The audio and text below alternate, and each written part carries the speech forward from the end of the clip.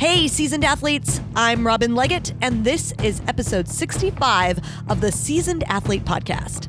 Seasoned Athlete is your home for inspiring stories and motivational advice from competitive athletes representing a wide variety of sports who all share one common bond. They are all over 40 years old. We are here to prove one story at a time that age does not have to prevent you from achieving your bold athletic and fitness goals.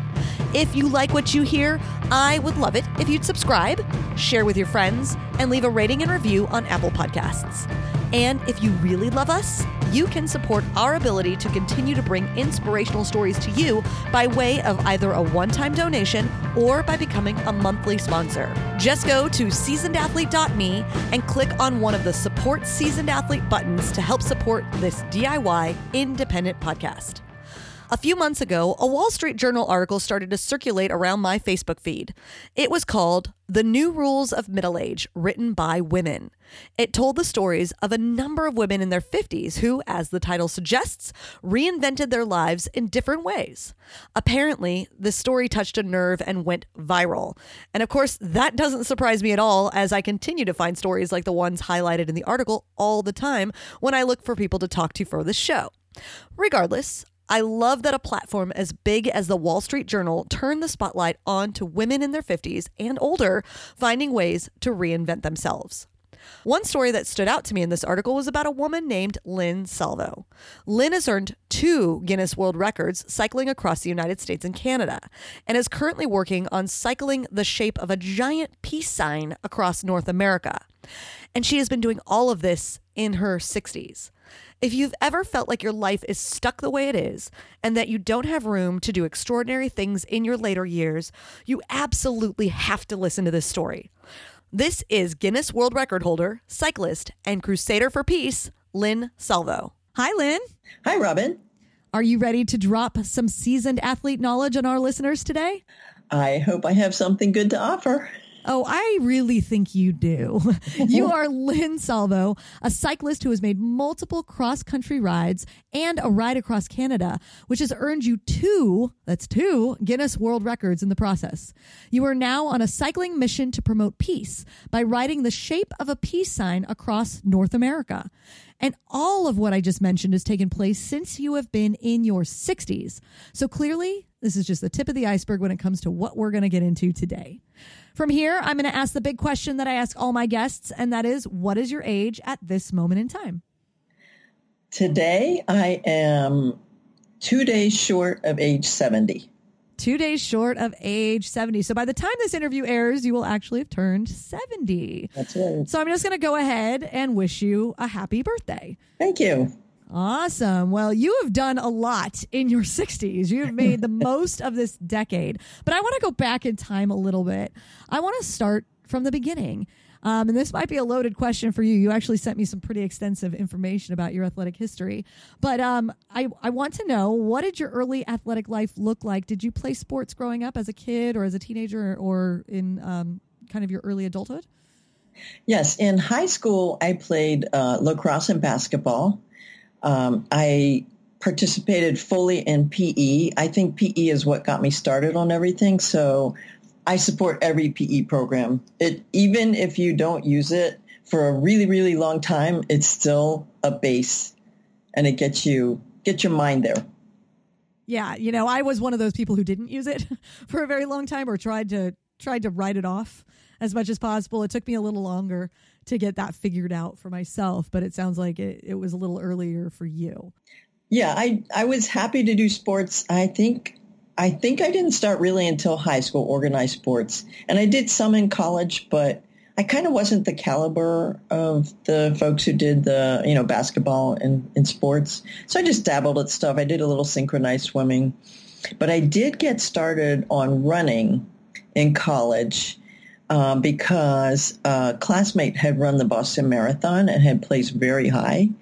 And I thought, wow, that sounds like a really interesting goal. Right. Yeah. How do you do that? Yeah. Yeah. Tell me about pursuing that goal.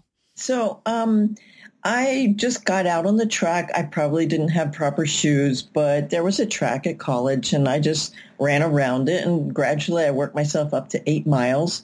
But then I went to Appalachia during spring break, and I was planning to continue my training there, but I didn't feel comfortable. So I just stopped. So my goal just laid there for a really long time. And when did you pick it up again? What caused you to pick it up again, I should say? I was about to turn 50.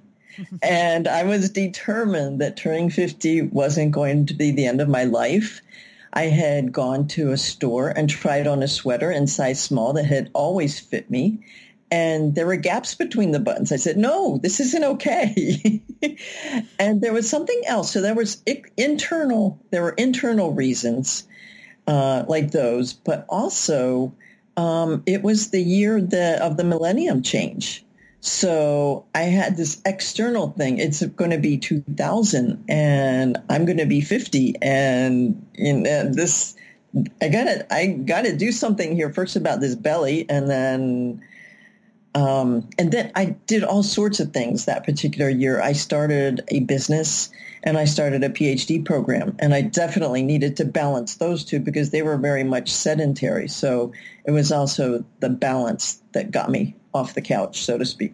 Yeah, it's so interesting that, your 50th birthday came with the turn of the millennium, and it really caused you to do a lot of soul searching, it looks like. Yes. In a lot of areas of your life. Yes. and picking up pieces that had been dropped.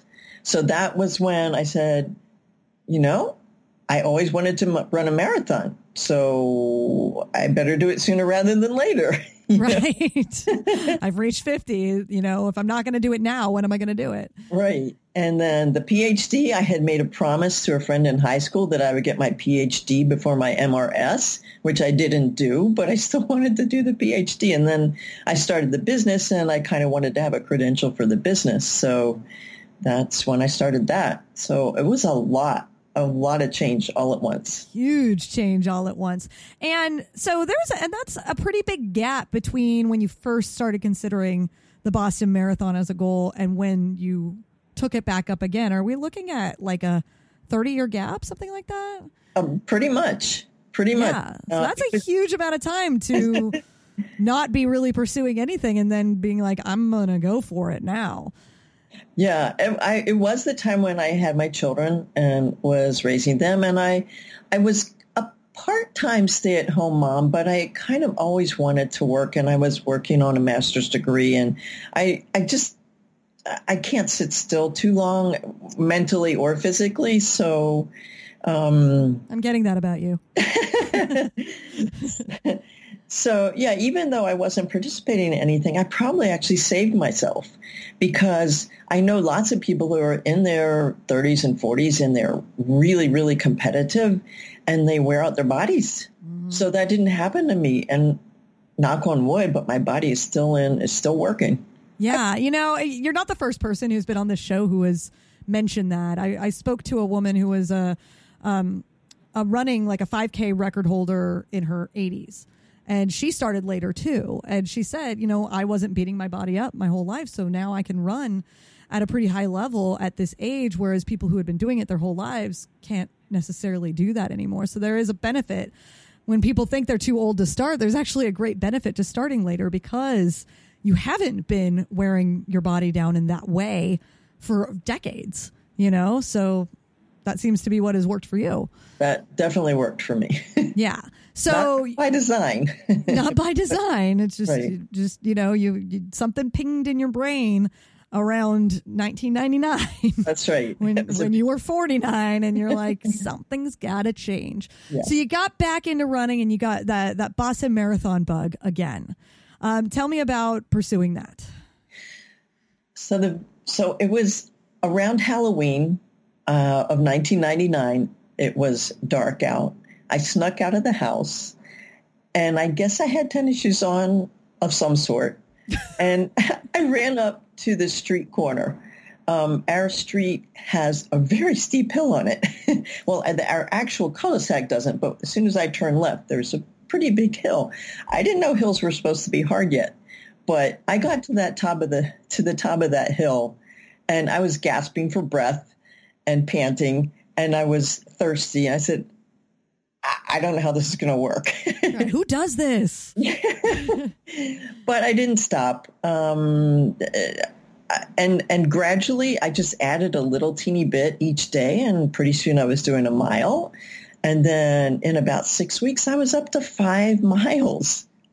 And then you're looking back at that time and knowing what you've done now, and you look back at that time when that was just such a massive feat. Like, I cannot believe I just ran 5 miles. Yes. Yeah. But right after that, I got a stress fracture. So I kind of had to heal that and start all over a little bit more sanely. With a little more of a strategy. Yeah. Yeah. And so did you end up eventually achieving your goal?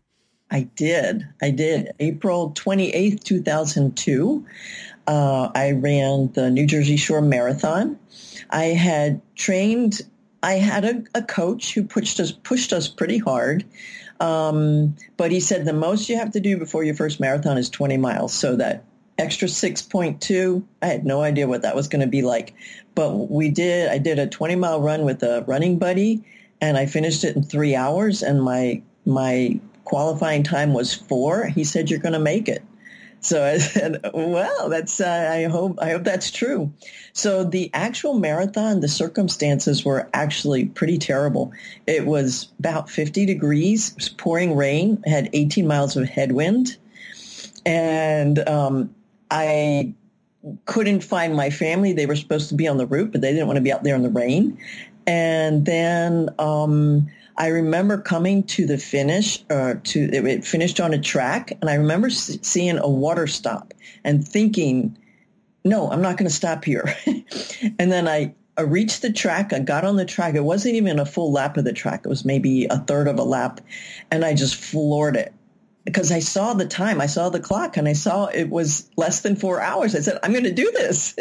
And I just poured it on, and I finished with 3.6 seconds to spare and qualified for Boston on my first marathon.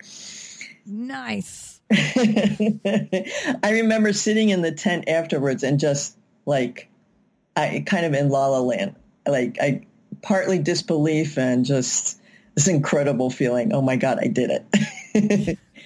How amazing. Now, did you run Boston? I did run Boston. It was a year later. By then, I was starting to get running injuries. So my Boston time was 45 minutes longer than my qualifying time. It didn't matter. I was running Boston. Right? Just to be there. Just to be there, just to finish. That's all I needed to do. And then I ticked that box, and I haven't run a marathon since. I've done a few 10Ks and stuff, but no more marathons. No more marathons. So let's talk about how you transitioned from running to cycling, which is what you're doing now. Why did you decide to make that change in your life? I was having all those running injuries, and my coaches said, well, we really think you should cross-train. So I dug out a bike that a friend of mine had given my daughter for when she was in college. My daughter wasn't using it anymore. She was in New York City. So it was like a $400 bike, and I got on it, and I used it for my first triathlon. And then for some reason, I started doing pretty well. I guess a lot of people weren't competing anymore at my age. So I was often making the podium and occasionally winning. So I thought, okay, maybe if I got myself a better bike, I could do even better. So I think it was 2004, I got a Trek Madone, which was the bike that Lance Armstrong was using then, and had a big reputation. And I used that bike for 13 years. That was a good, trusty bike. I mean, yeah, if it lasts that long, that's a good bike. Yeah. So I did my first cross-country ride on that bicycle. And how did you end up deciding to do a cross-country ride? That's pretty significant, I would say, compared to even you were a one and done or two and done with marathons, and That's now right. You're talking about riding across the country. Like, what led you to decide to do that? There were a couple of things. I did a century ride. I think it was around 2007. It was after I finished my PhD and I had some more time. And I just heard about this thing called a century. And I thought, I wonder what that's like. And I remember training for that. And I remember getting up to 70 miles and then 80 miles and thinking, wow, this is really huge. And then I did it. And it was really kind of easy because there were so many stops. There were food stops and, I don't know. It just was, it wasn't a fast pace and it didn't matter and I wasn't racing. And so on that ride, I happened to connect with, I did it with a friend who was doing her first century, and she connected us with actually two guys. And I think one or both of them had ridden across the country on a bicycle. And they talked about it while we were cycling because, of course, we were really slow and they were really strong, so they could talk a lot. They weren't huffing and puffing. No, and I kept on saying, please, go on ahead. You're much stronger than we are. Don't worry. I said, no, we're going to stick with you. That's nice, and then you learned about cross-country riding. That's right. And then another thing had happened that was way deep in my subconscious, and that was when my son was little, he was very active. He still is very active. And I had a folder of activities that I thought he might be interested in. And I had clipped one of a high school boy, a high school age boy who had ridden his bicycle across the country. Put it in my son's folder, not thinking that it was planting a seed for me. Right. But I'm sure it was part of it. Yeah. So somehow that connected with you and triggered something for you to have a desire to do this. Right. So when did you embark on your first cross-country ride? So the very first cross-country ride was 2015. Okay. So not very long ago. Not very long ago at all. And when you did that ride, was that the time that you started thinking, hey, this could be a world record?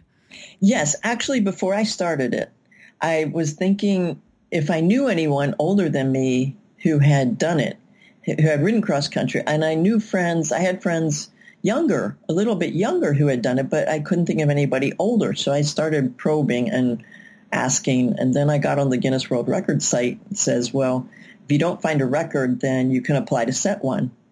So while I was on that ride, I remember being in an RV in Texas in a very deserted spot and getting an email from Guinness World Records saying, well, if you'd like to do it next year, you could set a record.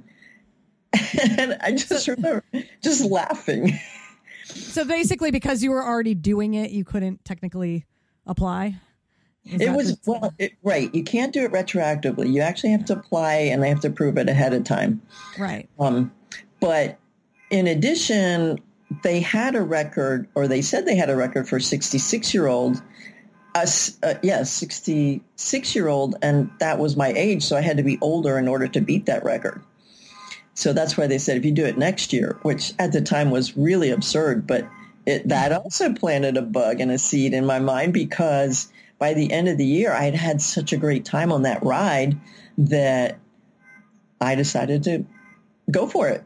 And so I asked them about the record, and it turns out that the record was 66 on a relay team. She didn't do it solo.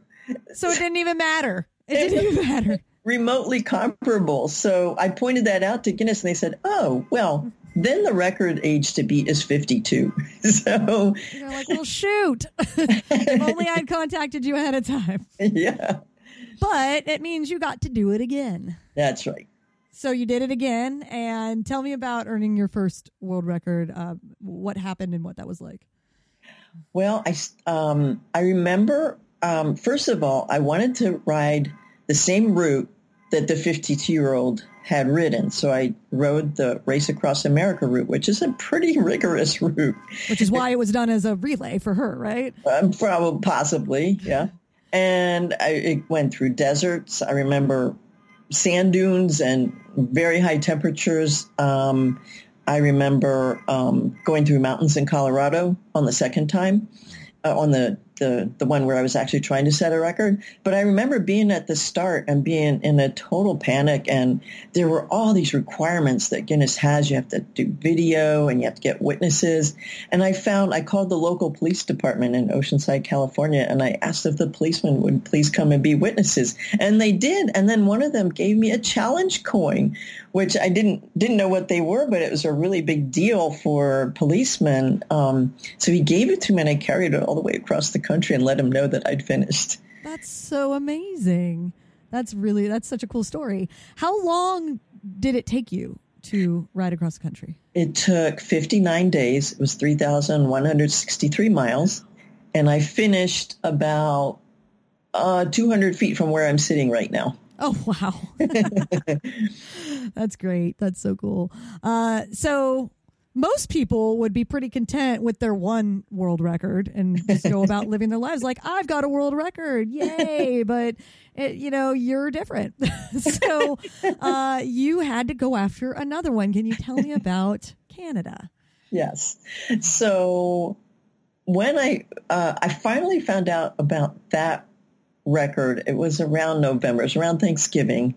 And at the end of the year, I think it was literally December 31st, I said, okay, I want to try Canada next because it's a little bit bigger and a little bit more. The mountains actually weren't as high in Canada, but it was definitely 1,000 miles longer. Canada's a really big country. Nice.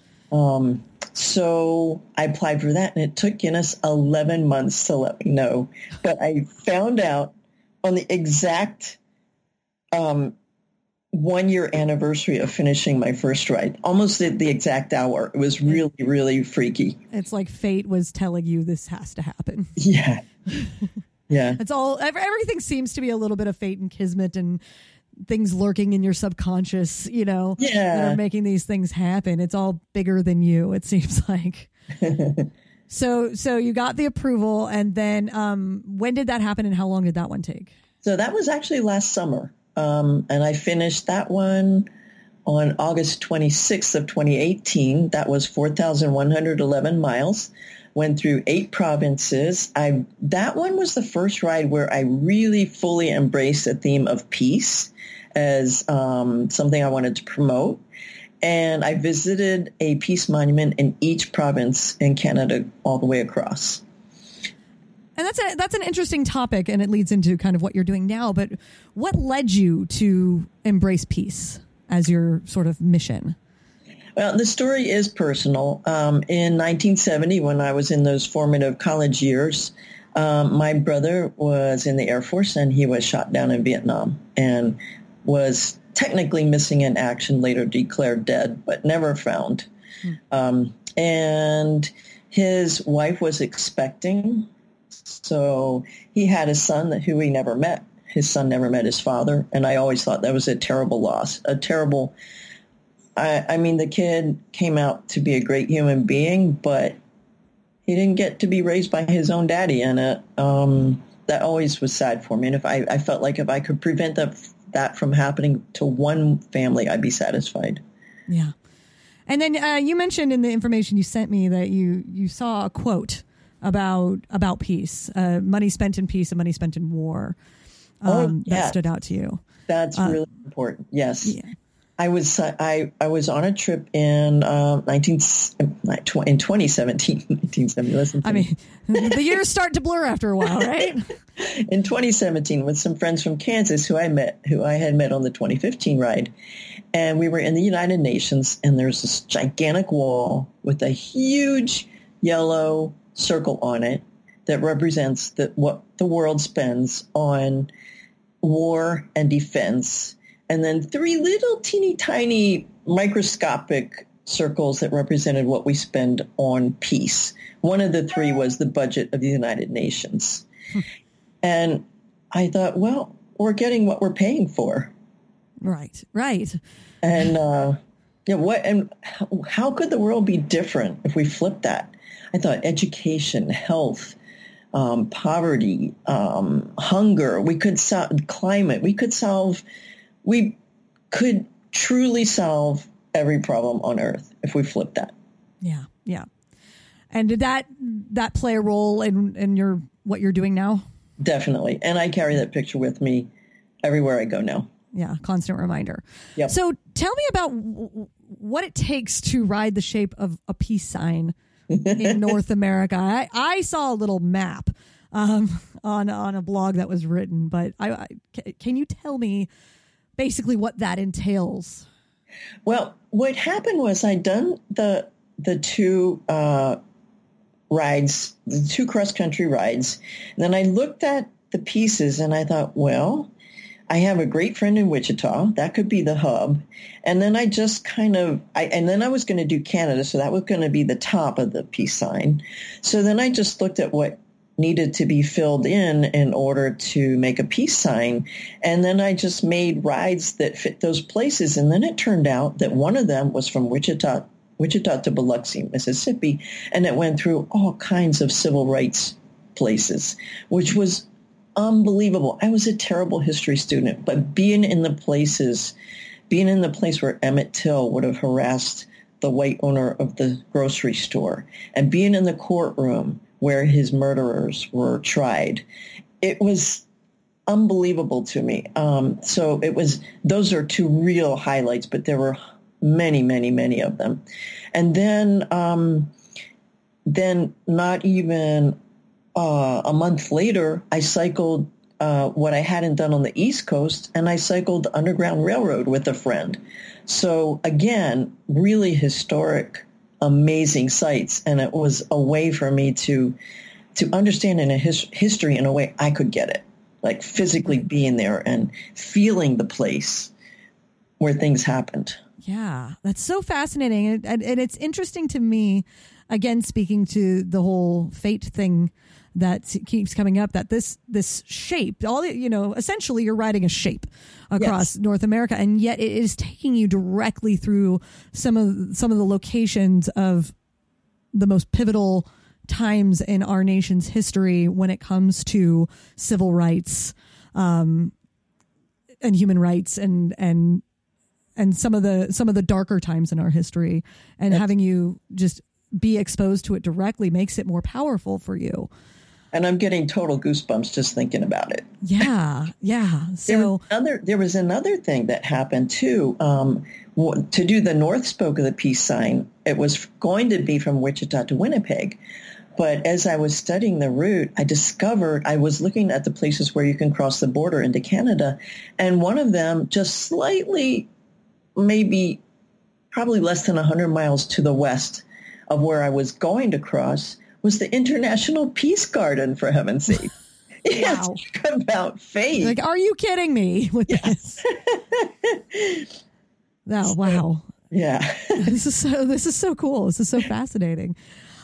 So how much of this have you completed, and how much do you have left?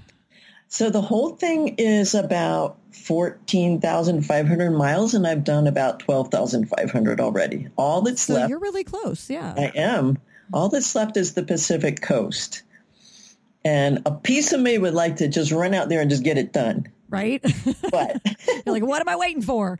But what are you waiting for? Well, I did 4 major rides this year. And if I had done that, it would have been work instead of, the pinnacle of finishing everything. That was one reason I had planned my brains out, so I just didn't have the energy to plan another major trip. And there's another compelling reason, 2 more really.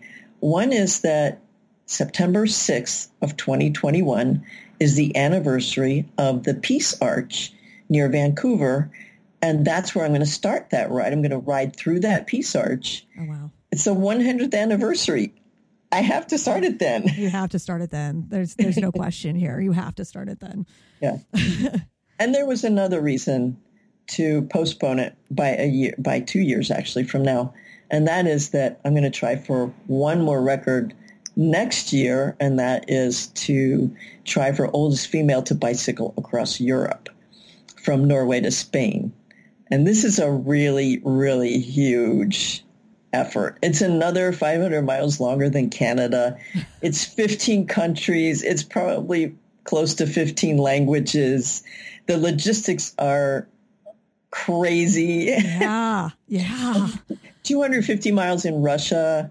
I mean, it's a lot of passport stamps happening. Yeah. It's a really big planning deal. Yeah. So. Yeah. It's not just getting on your bike and going and No. I can't drive to the start like I've done a lot of times. Sure. Yeah, I suppose you can't. So that's amazing because 2 world records are not enough, obviously. You got to go for 3. You're living your best life right now, by the way. You're living like this is what retirement should be for everybody. I recommend it. We all should aspire to this. This is so cool. So let's talk a little bit about how you're able to do this. You know, you're almost 70. You're doing some major efforts.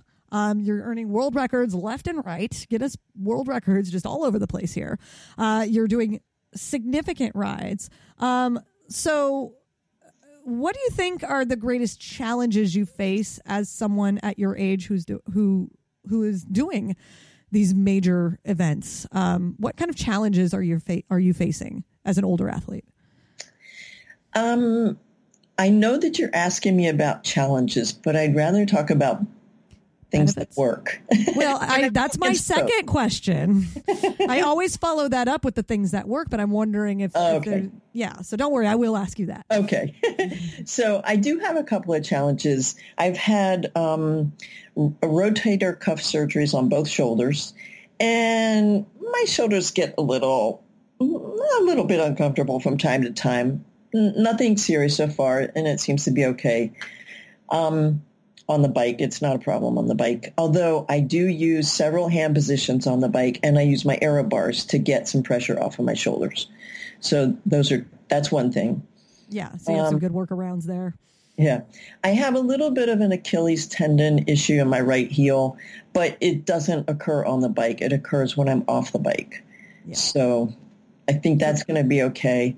I've had both cataract surgeries, that's where I want to get into where there's something that went right, because with the cataract surgery, I don't have to wear glasses anymore. And the surgeon fixed one eye so that I can see distance and the other for close. The close-up one doesn't work so great, but the distance one is fantastic.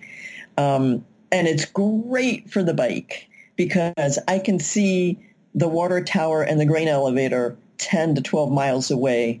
My friend who I was cycling with said, "What elevator? What water tower?" So that's fascinating to me because when people think about getting older, it's like, and then cataract surgery is a thing that happens to many people when they reach a certain age, but you don't think about it in terms of this is going to make me an amazing cyclist because I can see so far away and I can see so much clearer and don't have to wear glasses. Like most people are just trying to live their life, but you're looking at it a completely different way. So let's talk some more about advantages, benefits that you face as an athlete, that either you're doing this as an older athlete, you started this as an older athlete. So what kind of advantages or benefits do you think you have that maybe someone who's a little younger may not have? Well, in terms of setting the records, I'm setting age records and not speed records. Right. So I can take as long as I want. I can stop and see things. I can take pictures. I can take breaks and go visit parks. I'm allowed to get off the bike and drive someplace as long as I come back and start again where I left off. So it's it's a fantastic way to travel.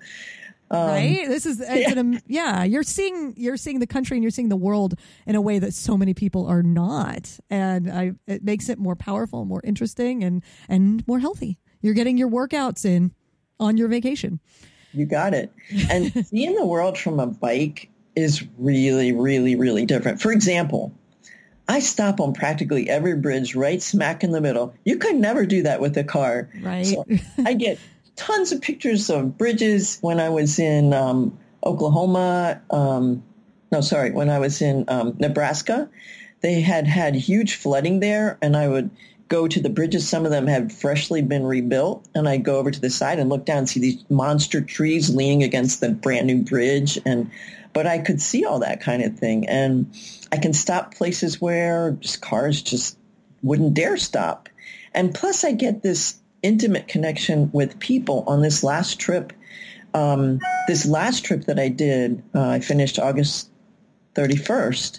with my friend Brenda. It was just the two of us, two women in their late 60s, going self-supported. I didn't have a SAG vehicle. This was crazy nutso, you know? And our very first, Brenda had done all the research because I was busy riding the Underground Railroad. So she researched every bike shop from the beginning to the end of our ride. And our very first bike shop was 525 miles from the start. If anything went wrong, we were in trouble, shall I say. Yes, yes. And just things went fine. People kept giving us gifts. This one guy, a hotel owner, actually drove 30 miles to bring us sandwiches just because. This guy gave us a melon. It was just one thing after another, kindnesses, one thing after another. Also, at the 525-mile mark, when we were in the bike shop, the owner of the bike shop, the son of the owner, he refused to be paid. He said, I want to support your adventure. And while he was working on my bike, he heard this sound. He said, that's coming from your bike. What is it? I said, I have no idea. My bike doesn't make that noise. He says, yes, well, it's a flat. You're having a flat right here in the bike shop. Jeez. Wow. That was our first flat and our only flat of the entire trip. How amazing. You know, there's got to be there's something endearing to seeing, you know, two 60-something women riding their bikes, you know, on their own, self-supported, that, you know, if I were to see you guys, I would want to support you guys. Like, who wouldn't want to show support and give to you guys? Because it's just, you don't see that every day, and it's inspiring. It's truly inspiring, and everybody's inspired by that. So I'd love that people came together to really lift you guys up and help support you on this adventure. Yeah, it was truly amazing. I mean, I've done those self-supported rides, and I have met people on them because with the record-setting rides, I had to get witnesses, which is another whole story. But the way this one was, you know, we were theoretically pretty vulnerable, but it just didn't play out that way. Yeah, people wouldn't let you be vulnerable. No. Yeah. And I remember we're going to let you fail.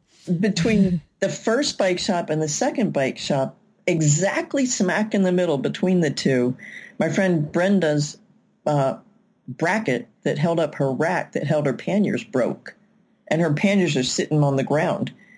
Well, she had brought zip ties, and we zip tied it all back together. Then we stopped in a grain elevator and went up to a worker there and asked if he could reinforce it, and he found some heavy wire and he fixed it up for her. And everything was fine. You know, maybe that's another benefit to being an older athlete, is just a general sense of resourcefulness, you know, that like problem-solving skills that you have gained in your life. I think that's definitely true. And the confidence that you're going to be able to do it. Another thing that we did a lot was we would wave to truck drivers. Both of us had rear view mirrors. But we made a point of either asking the truck drivers, you know, giving them the honk signal, and a lot of them did. And that was really important because to those truck drivers, we were no longer a bike. We were a person on a bike. And I figured every truck driver who a cyclist is friendly to, and also, polite to, like, we wouldn't get in the way of trucks. We made a point of doing our best to get out of the way of trucks to make their job easier. So it was mutual. Yeah. That's I love that, because you might, if you hadn't done that, you might have been an annoyance to them. That's right. But then it was actually something they could get behind and support. Right. So even if that truck driver would never ever see us again, he or she might have just a little slight change in their brain about cyclists in general, and that's worth it. You brighten their day just for a moment, and that's important when you're on the road for hours and hours. Yeah. And I did want to mention another ride that I had done. It was only a 3-day ride. It was also self-supported. It was on the East Coast, so there were plenty of services. But my friend Jen and I, on the third day of the ride, it was supposed to be easy day, like a 50-mile day, easy, flat, no issues. So we were in this wonderful bed and breakfast, and just didn't want to leave. It was so pleasant. And finally we got going, I don't know, maybe 10 or 10:30. And first thing happens, we make a wrong turn. And my Garmin's squawking at me. And we have to double back. And it's not an easy double back because we were on a one-way bridge. So we had to double all the way back through town. So then we get through that and we see a detour sign. And usually on a bicycle, a bike can get through a detour. There'll be a little bit of a lane. This was a bridge entirely out. They were rebuilding it. It caused a detour. It caused 8 extra miles on that ride. And then on the detour, I had a flat. In addition, it was in a kind of relatively unpopulated area, and we were running a little bit low on water. So there was a rare car came through, and I kind of waved them down. I just waved them just to make sure they saw us because it was fairly remote. But they stopped anyway, and we asked if they knew where the next place was to get water. And the gal just reached down in her car and pulled out a bottle of water for each of us. Oh, wow. So, yeah. It pays to be friendly with people on the road, moral of the story, especially when things are going awry. So, what advice would you give to someone who may be around your age or around the age you were when you started doing all this, who may be, I don't know, like inspired by your story and entertaining the idea of doing something like this? Maybe whether it's at the scale you're doing or a little bit smaller, what advice would you have for somebody? In general or specifically about the bike? I'd say in general, whether it's biking, it's running, it's just, you decided just a handful of years ago that you were going to you're going to embark on these major, major endeavors. And so people who might be listening either are thinking like, well, that's great for her, but it's not great for me, or I'm never going to do that. Or, that's cool. That's a cool thing to do. But like, how do you get started? Or, so just in general, you started with an idea when you turned 50 that you were going to run the Boston Marathon. Even that for some people might be a lot. So what advice would you have to kind of maybe trigger that kind of thinking that you have had?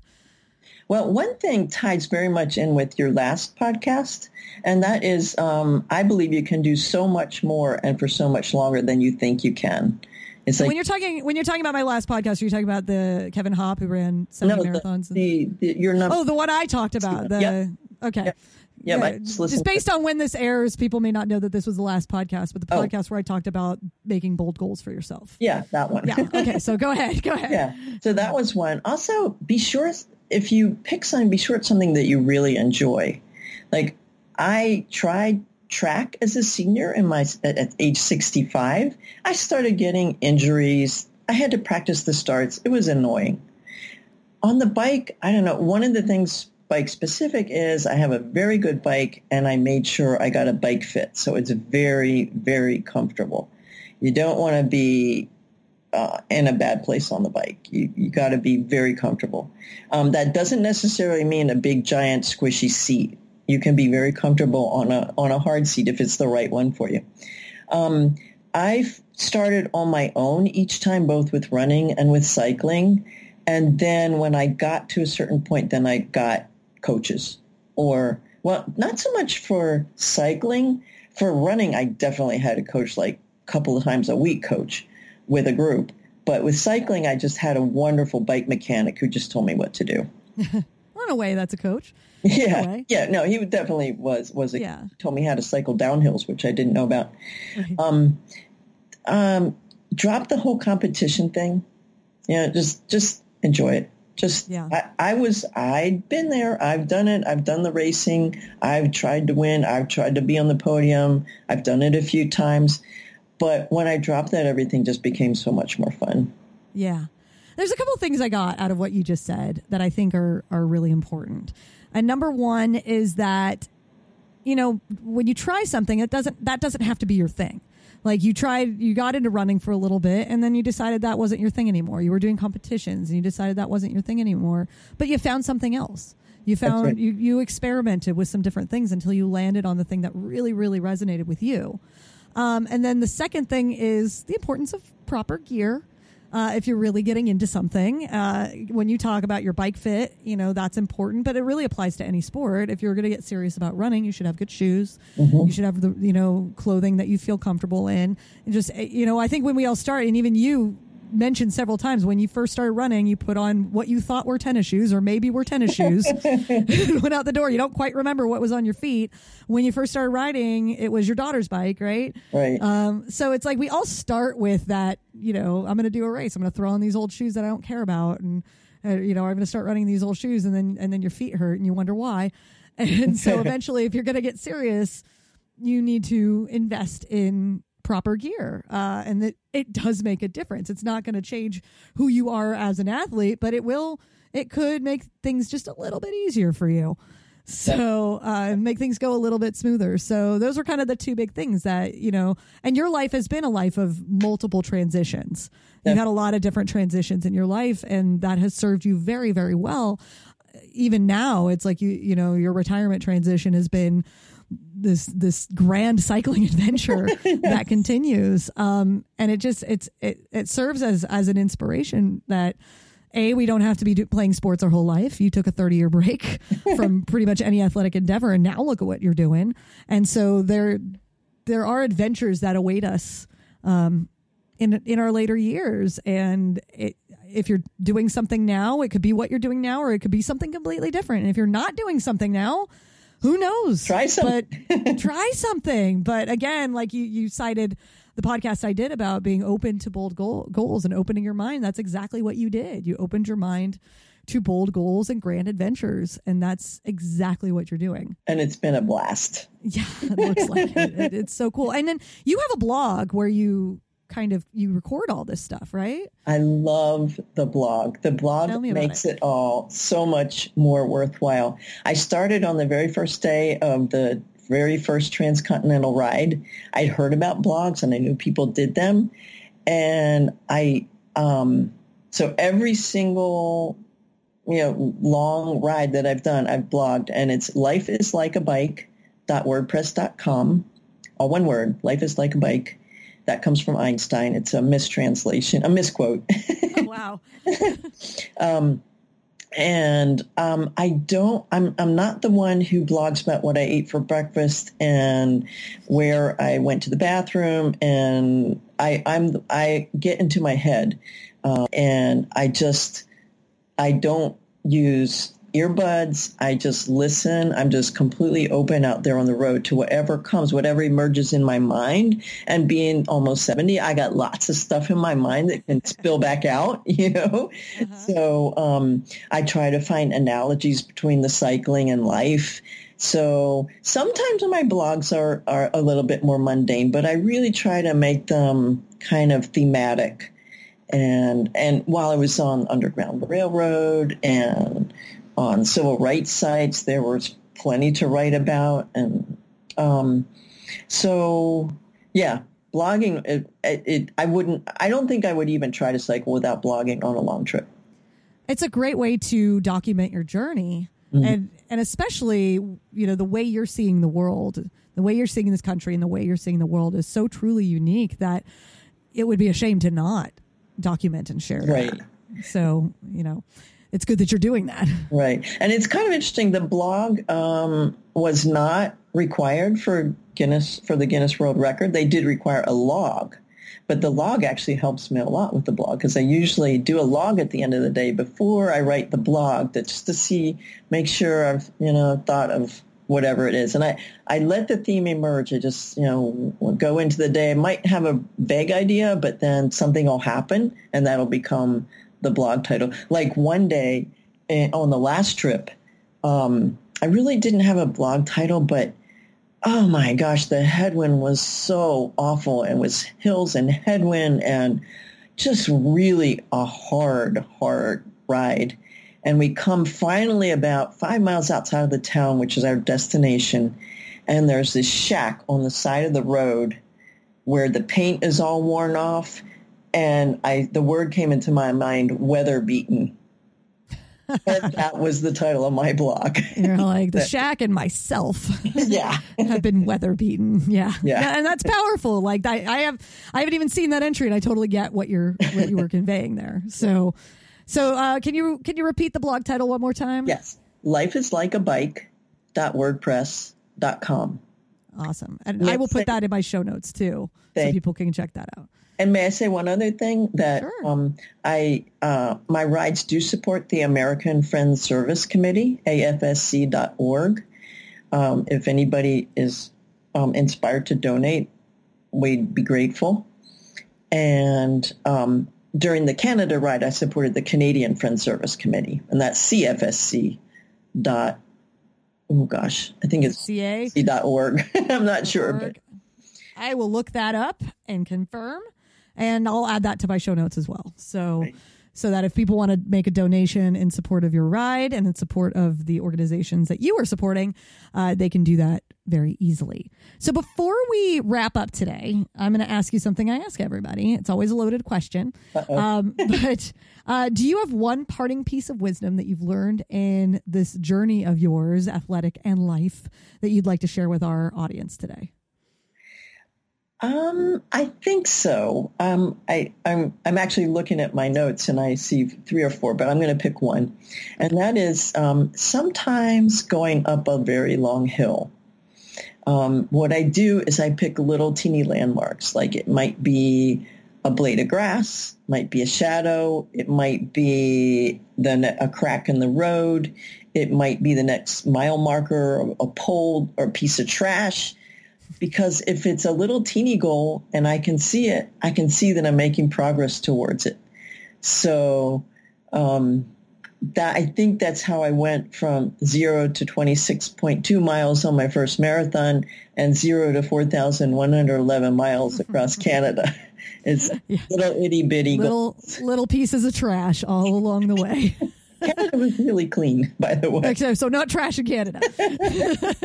but yeah, and that's such a metaphor for athletic adventures, but just life. When everything seems overbearing, it's like grab a small goal on your way, and all of a sudden it gets so much easier to reach that next one. When you're doing 26.2 miles for the first time, it seems daunting, but you get to a certain point where you're like, I could do another mile. I could do another mile. Oh yeah, I could do another mile.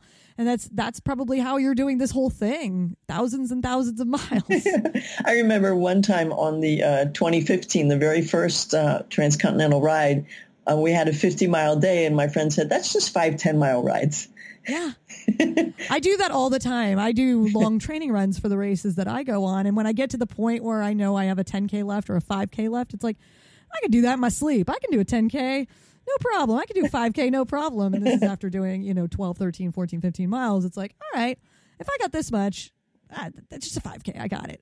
So it's like when you reach points that you've already reached, things you already know you can do, all you're doing is a bunch of those. So. Right. I also remember telling my friends, when I have, say, 15 miles left in a day, said, well, that's just from the bike shop home. We do that all the time. I do that. Yeah. I don't even warm up for that. Like, That's no problem.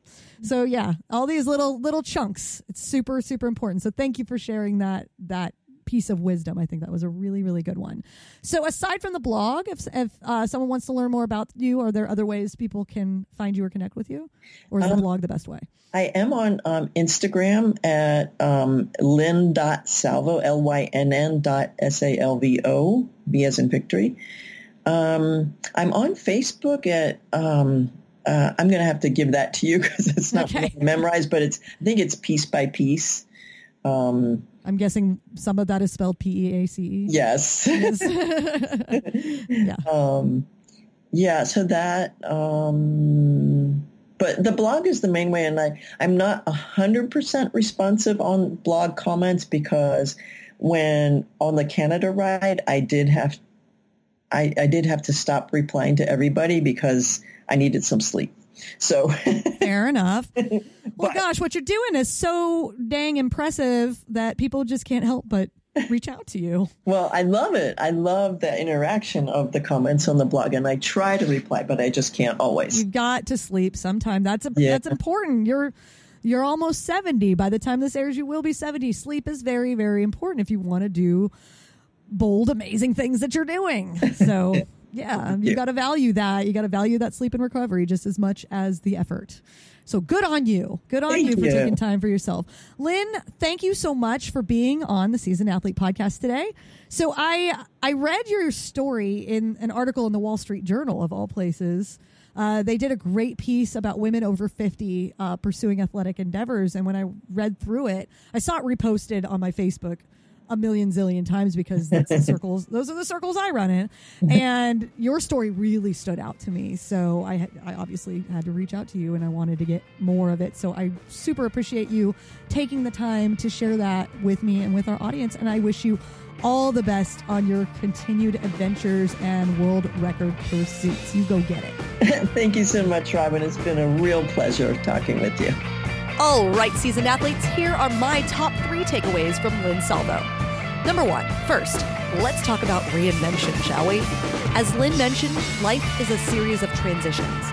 Lynn didn't start seriously running until she turned 50 after a 30-year break from anything athletic. Her transition to cycling as a primary sport came even later. I know this sounds like a cliche at this point, but it really is never too late to start something new. Whether it be a sport, business, hobby, or anything else. If you feel that ping in your brain to try something new, it can pay off to be open to it.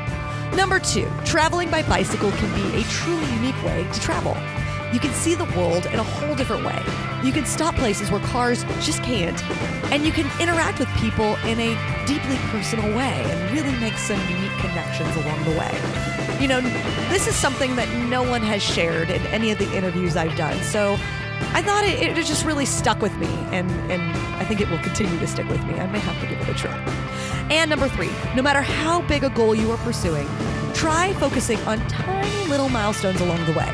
As Lynn said, that was the key to her making it from 0 to 26 miles in her marathon training and 0 to 4,111 miles in her trek across Canada.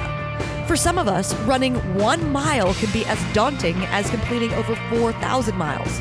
So no matter what your goal is, set itty-bitty mini goals along the way, and you will make it. Thanks again to Lynn Salvo. Read about her many great adventures at lifeislikeabike.wordpress.com. Thank you for listening to the Seasoned Athlete Podcast. The music you heard in this episode is from someone who has very likely traveled coast to coast himself to rock your face off, Jason Achilles. Learn more about him at jasonachilles.com. Do you know someone who would make a great guest on this show? Or do you have a unique and inspirational story to share? Shoot us an email, seasonedathlete@gmail.com.